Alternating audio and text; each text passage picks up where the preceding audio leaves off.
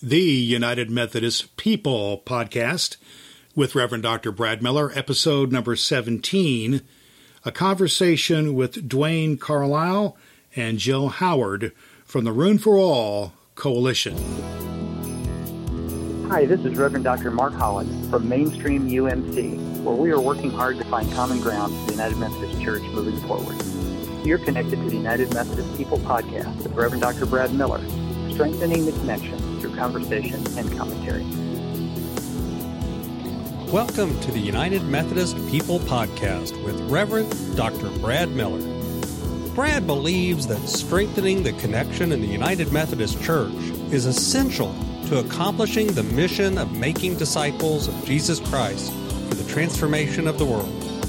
The United Methodist People podcast helps clergy and church leaders connect with key insights, hear inspiring stories, and learn from the people making a difference in the United Methodist Church through conversation and commentary.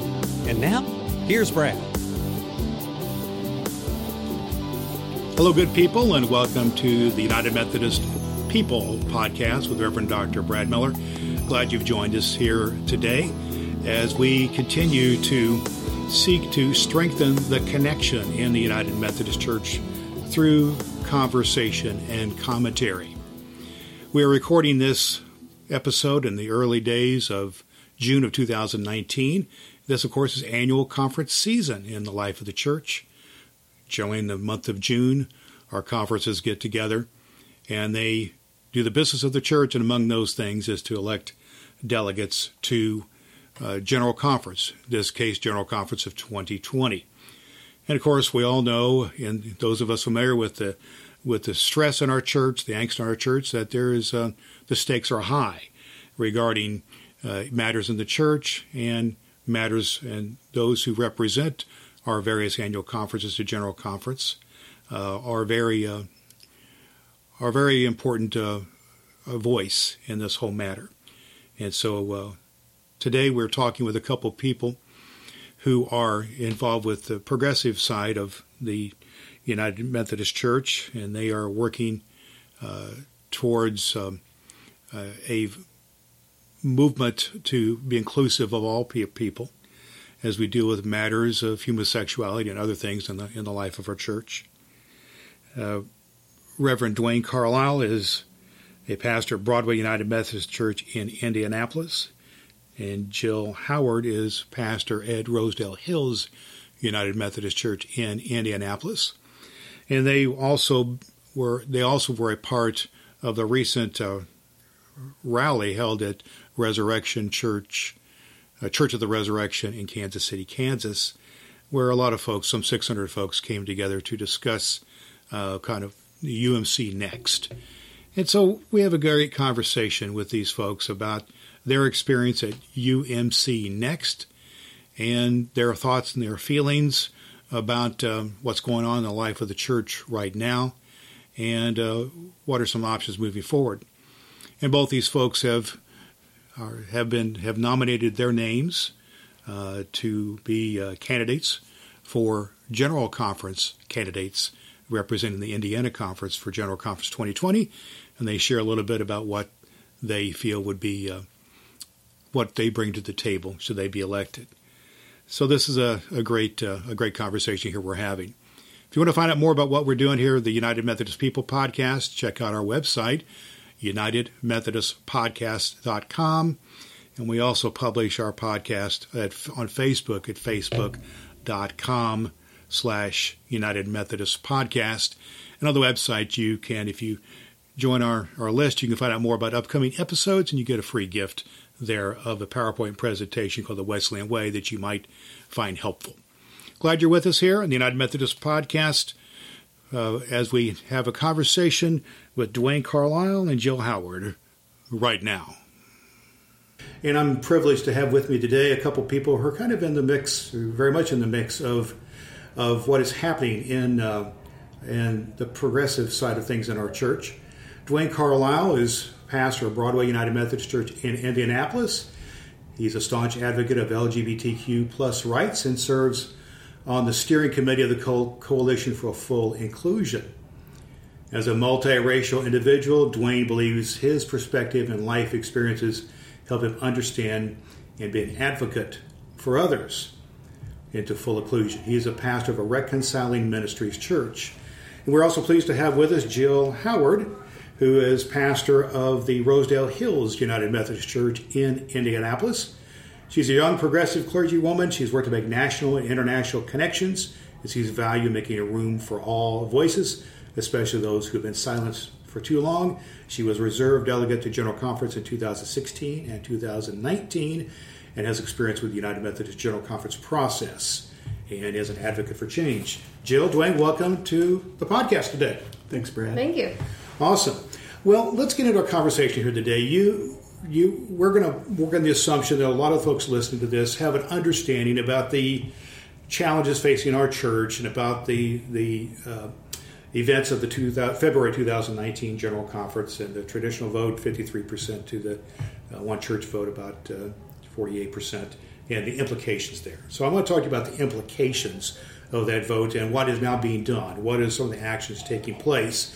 Both of you attended a conference in Kansas City, Kansas, at Church of the Resurrection, and regarding next steps in the church.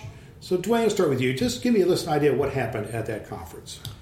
So it was a gathering where there were folks representing about 53 annual conferences in the United States. There were folks from beyond that, but by and large it was U.S.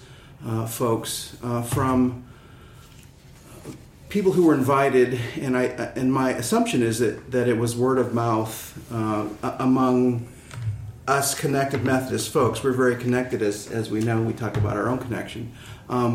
That got the word that the Church of the Resurrection was going to hold this event to talk about what we could do in the aftermath of what happened in St. Louis at the special called General Conference in February of 2019.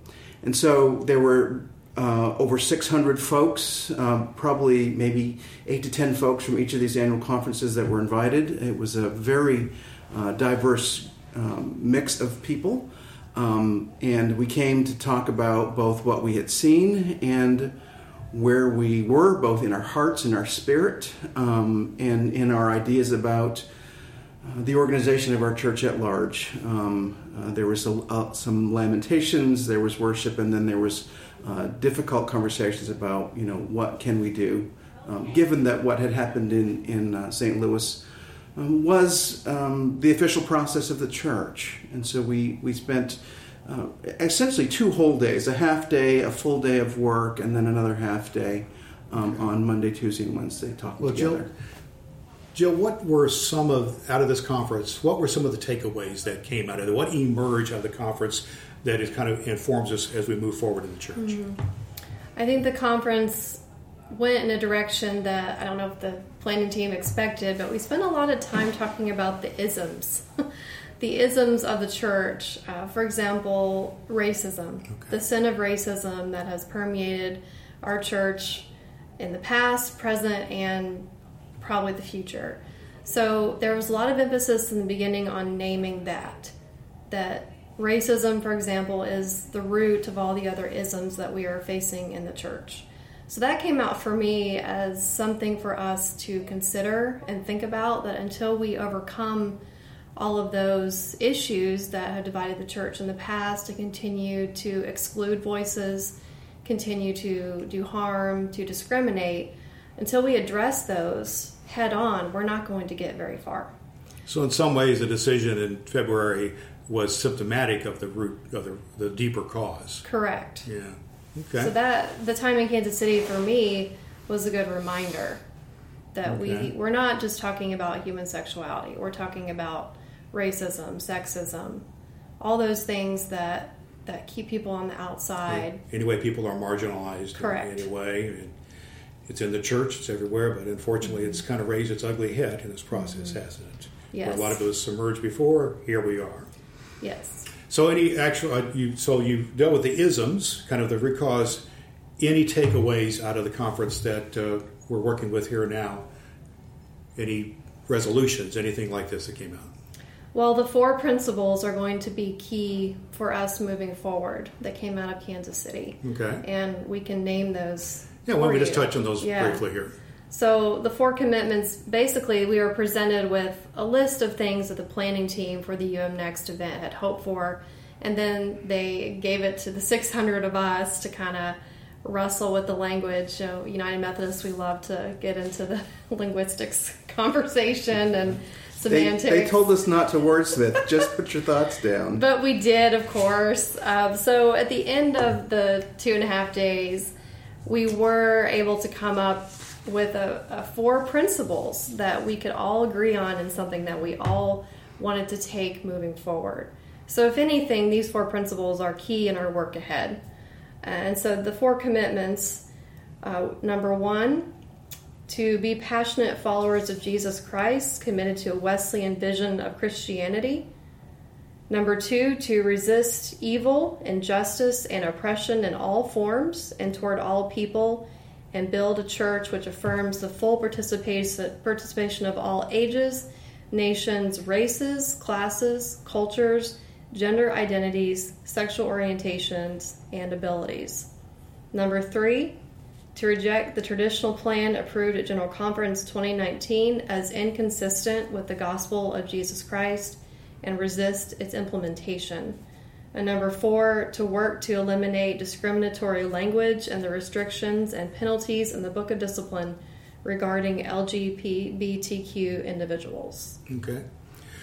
Well, Duane, out of this conference, we've got these 4 principles that have emerged, and both of you are residents of Indianapolis, part of the Indiana Conference, and I know you're active in some of the efforts to implement some of the next phase thinking, next church thinking here. How is that coming about? What are some ways that some of the results of Kansas City are being acted on next step here in the Indiana Conference?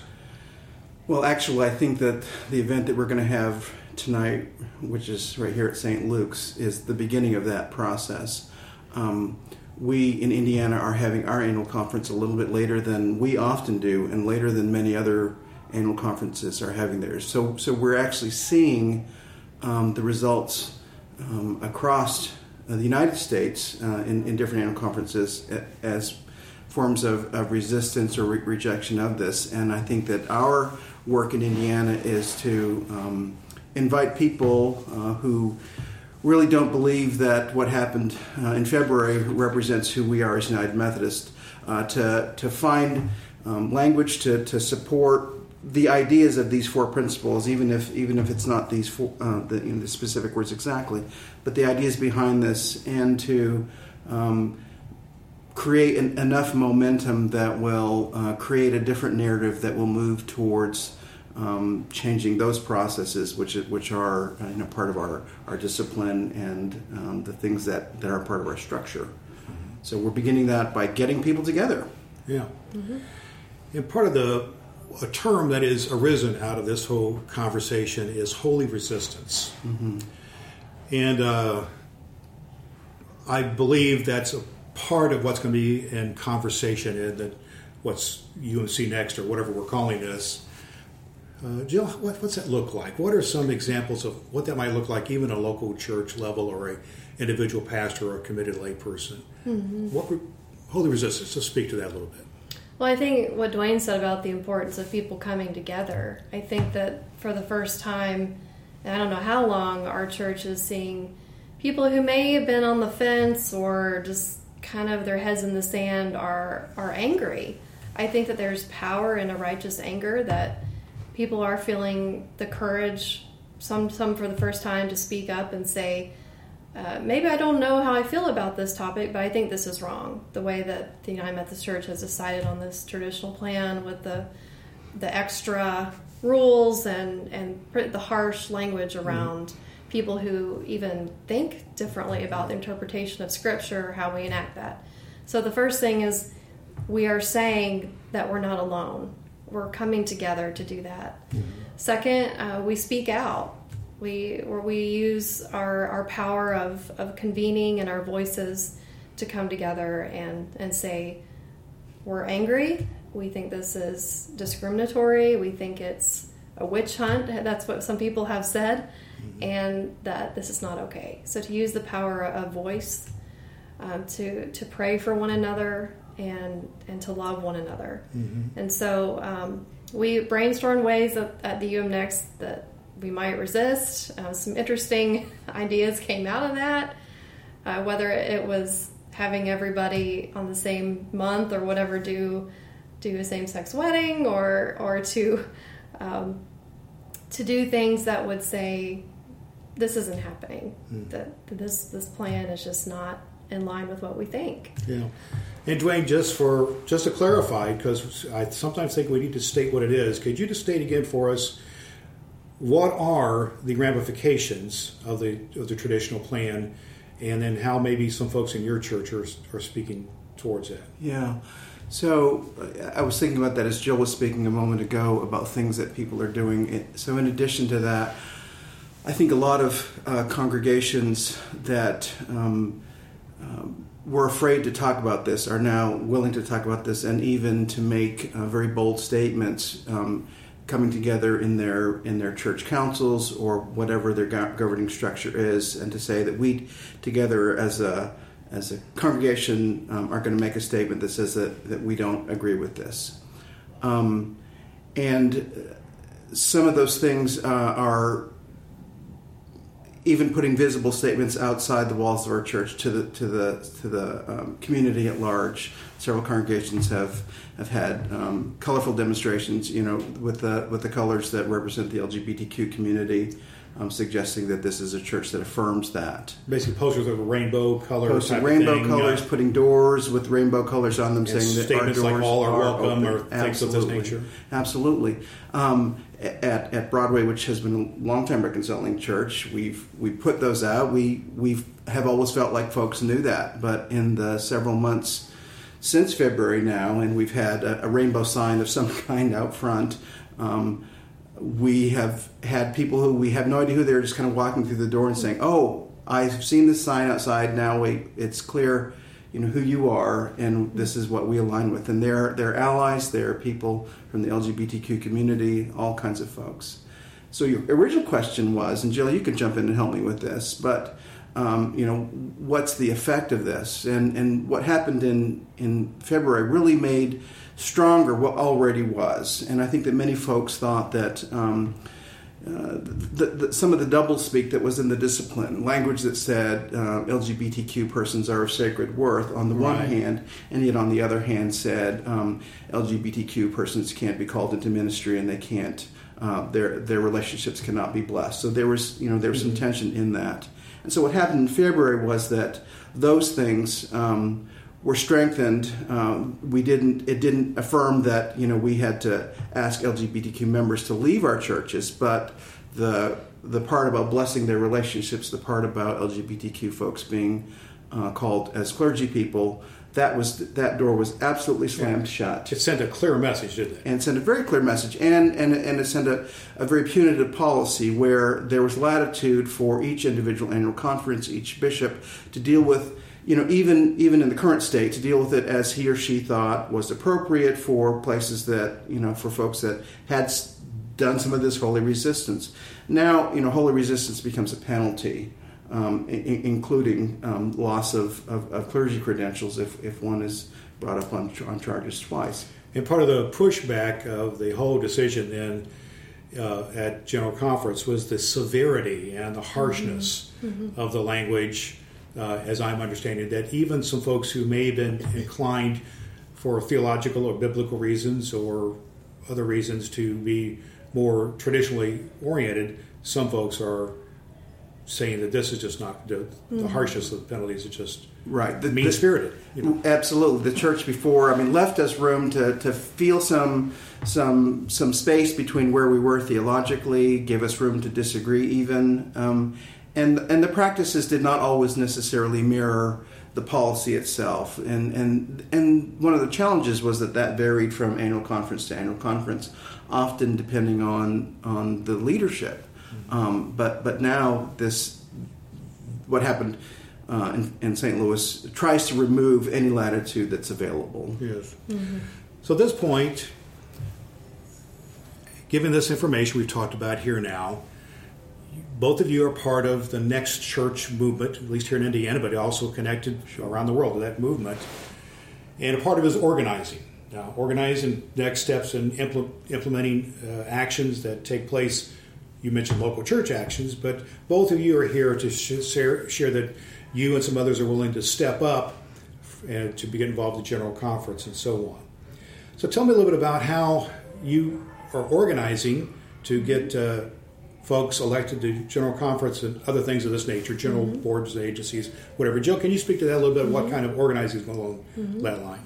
So we have a few different groups here in Indiana that we're trying to get all together. I mean, there's the Room for All Coalition, there's Uniting Methodists Indiana, there's Reconciling Ministries, there's also the Methodist Reclamation Project. Yeah. So there are several different groups that are all trying to get together to say, we may all come from different places, even theologically, but we do not agree with this traditionalist plan and think it's unjust. So the question has been, well, what can we do? How can we come together? So one of the things that we're doing is we have come up with a process for people who would like to be endorsed by this coalition, the Uniting Methodists, to say, these are persons that have applied to be endorsed by our group that are even centrist or more progressive that would be willing to serve at General Conference. So they can be put up front to people attending annual conference who are going to vote to say, well, yeah, I don't know if I agree with the traditionalist plan either. Here's a list of people that are willing to work for change. And what were some of the criteria those folks were asked to adhere to? Well, we follow the process that anyone follows to be a General Conference candidate. So they would have to apply for it. Some were endorsed by their districts. And then once that was complete, then they would send their name into our group, who we filled an application, they were screened, and then 8 were selected to be on that list. And it's my understanding both of you are among those selected to be endorsed. Correct. Yes. So, Duane, tell me then, I'm a voting member of the Indiana Conference as a clergy person, and presumably other clergy voting members will be listening to this, and I understand you have a similar list for laity. Is that correct? That's correct. And so presumably lay members of their local church will be voting here. Why should I or any other clergy vote for you, Duane? What is your personal investment here? So for me personally, I think that one of the perspectives that I bring to this diverse group of folks that we're suggesting folks vote for is a history of a congregation that has moved past this LGBTQ debate stuff. We have been an official reconciling congregation for several years, but in practice, since the late 80s, been a church that has welcomed LGBTQ folks. And so, in fact, as this kind of got more and more entangled in this debate, we were questioning where's our part, because in some parts, congregations like ours, and there are not a lot, have moved past this. And so to kind of move ourselves back into that space. So there are folks in our congregation that say, if the church can't work this out, as we have as a local church, we're just going to kind of cut ourselves off. And I say to these folks, it's time for us to re-enter into this, because we have so many brothers and sisters in other congregations that need our support, our encouragement, and even our experience. And so I want to bring that kind of voice to these kinds of questions as well. Because that's part of how you would be investing the kind of almost unique situation of Broadway into the conversation here. Absolutely, yeah. Okay. Well, Jill, I guess I just need to ask you a similar question. You have served as an alternate delegate the last 2 general conferences, and you're willing to give it another shot here, which is admirable in and of itself. Yeah. But tell me, why should I vote for you as a clergy person to General Conference 2020? Well, I think Duane had a really good point when he said our list that we have come up with on purpose is diverse. That I think part of our motivation is we've seen for too long our delegation be too old, too white, too male, too conservative, to be honest. So we need to have a diverse group of people come to the table that are making these decisions that represent all of the United Methodist Church, not just one part. And so for me personally, I'm a young clergy woman. I'm 36. I'm getting to that point where I'm middle-aged clergy woman at this point, but you're young. But I'm under 40, right? So that voice is especially valuable. given the average age of clergy and members of our churches. Yes. You're a child, basically. Yes. So bringing that voice, I think, is vital. And also, I just feel like I have a passion for giving voice to those who have suffered for too long on the margins, that there are people called to ministry who, just because they are not given the same privilege that I have been given. So you want to speak for I'll just call it the consternation that's going on in our church right now, speak to that. And very good. And the fact that younger generations, we have Ronnie Bell is on our list, and he's what, in his late 20s, maybe? So this is the future of the church, and unfortunately we have a lot of people who are at the top that are making these decisions that won't be around to see the aftermath or to deal with it. And so younger generations need to step up. We need some folks involved who are engaged, who plan to be here for the long haul. And so let's speak about the implications of this in real terms, real people, now for a minute before we close our conversation. Duane, tell me about a person or situation that you saw personally impacted by this decision that caused just great anguish, great consternation, and it kind of was a motivating factor for you. The person that comes to my mind first is a woman in our congregation who is one of our two lay leaders. Her name is Hope, and Hope is just an amazing person, which is why she's obviously in a position of leadership in the congregation. Hope's a younger African-American woman. She has a very important job working for the city. She's on the mayor's cabinet. She's a very driven person, and she came to Broadway because she believes in the justice work, not just around LGBTQ justice, but all issues of justice. She was instrumental in bringing some things like the Bail Project, which helps incarcerated folks work through the challenges of the bail process. So we have folks like Hope who are just very justice oriented. So in the immediate aftermath of St. Louis, we had some conversations with lay people and with our pastors, and as I had alluded to a moment before, we were questioning, where are we in this conversation when we sometimes think that we as a congregation have kind of solved a lot of this. And I recall her having this look on her face, and tears are streaming down her face because of her hurt for all the LGBTQ people that she knows personally in our congregation. And she said, if we don't enter into this just like we enter into deep conversations about racism and sexism and others, then we are abdicating our responsibilities as Christians, as followers of the gospel.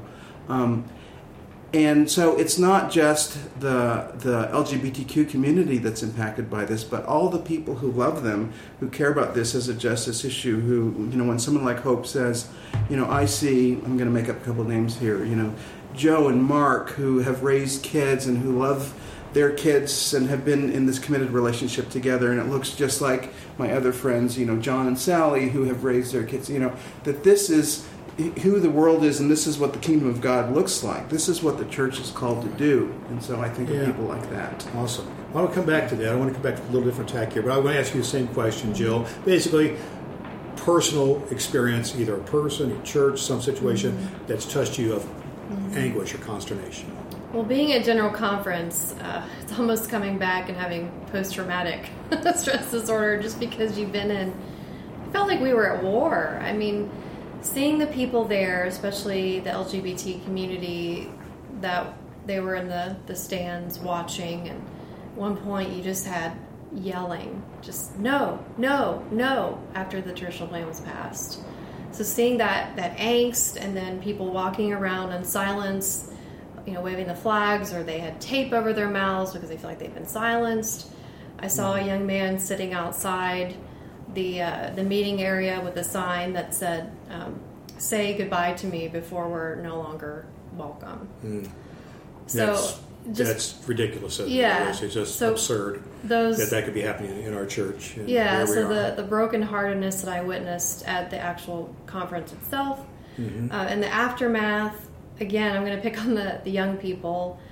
We had, at General Conference, a young person stand up and say, within the past 24 hours, we've had 15,000 youth sign a statement that we do not want the traditionalist plan. 15,000 youth in 24 hours. More would have signed on, I'm sure. If they knew about it. So. And we had 800 and some people voting on the future of the church, and yet 15,000 youth could not shake them. Yeah. Earlier today, and we'll kind of close on this thought here. Earlier today, I was in a conversation with some pastors, a prayer service for annual conference. And one of the pastors mentioned about a sense of resignation in himself and in the church, and needing to have a sense to rebuild hope. Now, and the part of that having you refusing to give up. And I see both of you, in as much as you have chosen to run for General Conference and get involved with the process of the next church, are not giving up. I'm going to make that presumption. But I'm going to ask you, Duane, what do you see as signs of hope that we can hang on to so we don't live in resignation? What I see is the things that have happened just in the last 2 weeks all around the country. I have seen annual conferences that have gone ahead and ordained LGBTQ clergy when there were questions, and some were even held back last year, and they're saying that's part of that holy resistance, that we're not going to stand for this. I've seen very clear statements coming not just out of individuals or congregations, but out of whole regions, whether it be an annual conference or a whole jurisdiction. And I see people speaking aloud, and it's starting to be a unified voice that says, we are more than this as Christians, we are more than you see, we are better than this, and that the kingdom of God looks a whole lot bigger than our imaginations are currently. Awesome. Jill, the same thing, signs of hope. Mm-hmm. I see a lot of what Duane has named. I also see that people are just on fire right now, to be honest.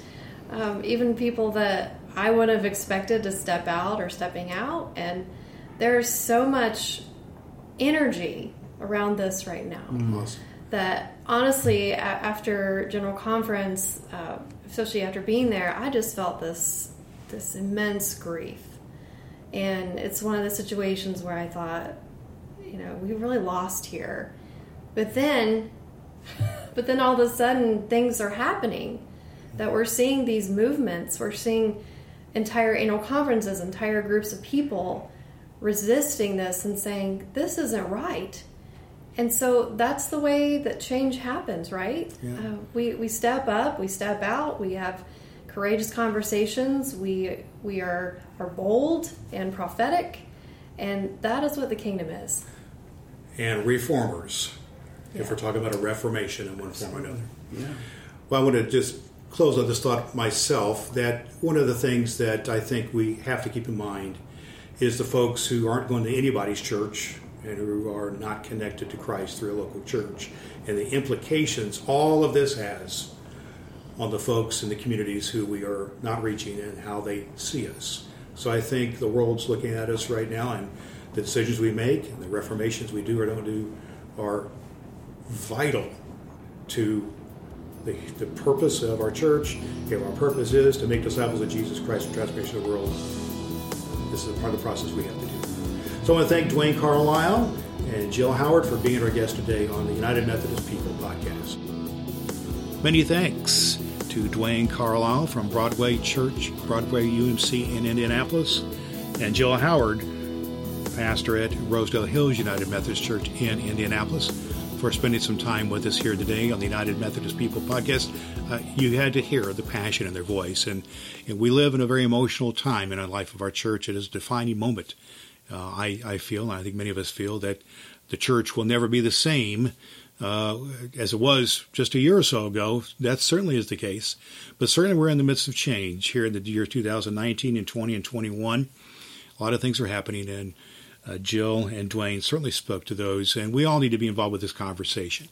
So if you want to be involved with this conversation with me, you can always respond to me and others on our Facebook page, among other places, facebook.com/United Methodist Podcast. Leave your comments there, or on our website, UnitedMethodistPodcast.com. There's that. Well, also, it's helpful if you subscribe to the podcast on iTunes and Stitcher, other places like that. We're glad you're with us here for the United Methodist People Podcast with Reverend Dr. Brad Miller. And let me just leave you today with the words of John Wesley, which I think are pertinent as they ever have been. To do all the good you can, by all the means you can, in all the ways you can, and all the places you can, at all the times you can, to all the people you can, as long as ever you can. Thanks so much for listening to the United Methodist People Podcast with Reverend Dr. Brad Miller. You can continue the conversation and commentary about strengthening the connection in the United Methodist Church to accomplish our mission of making disciples of Jesus Christ for the transformation of the world. Visit the United Methodist People Podcast on the web at UnitedMethodistPodcast.com and connect at Facebook.com/United Methodist Podcast. And always do all the good you can.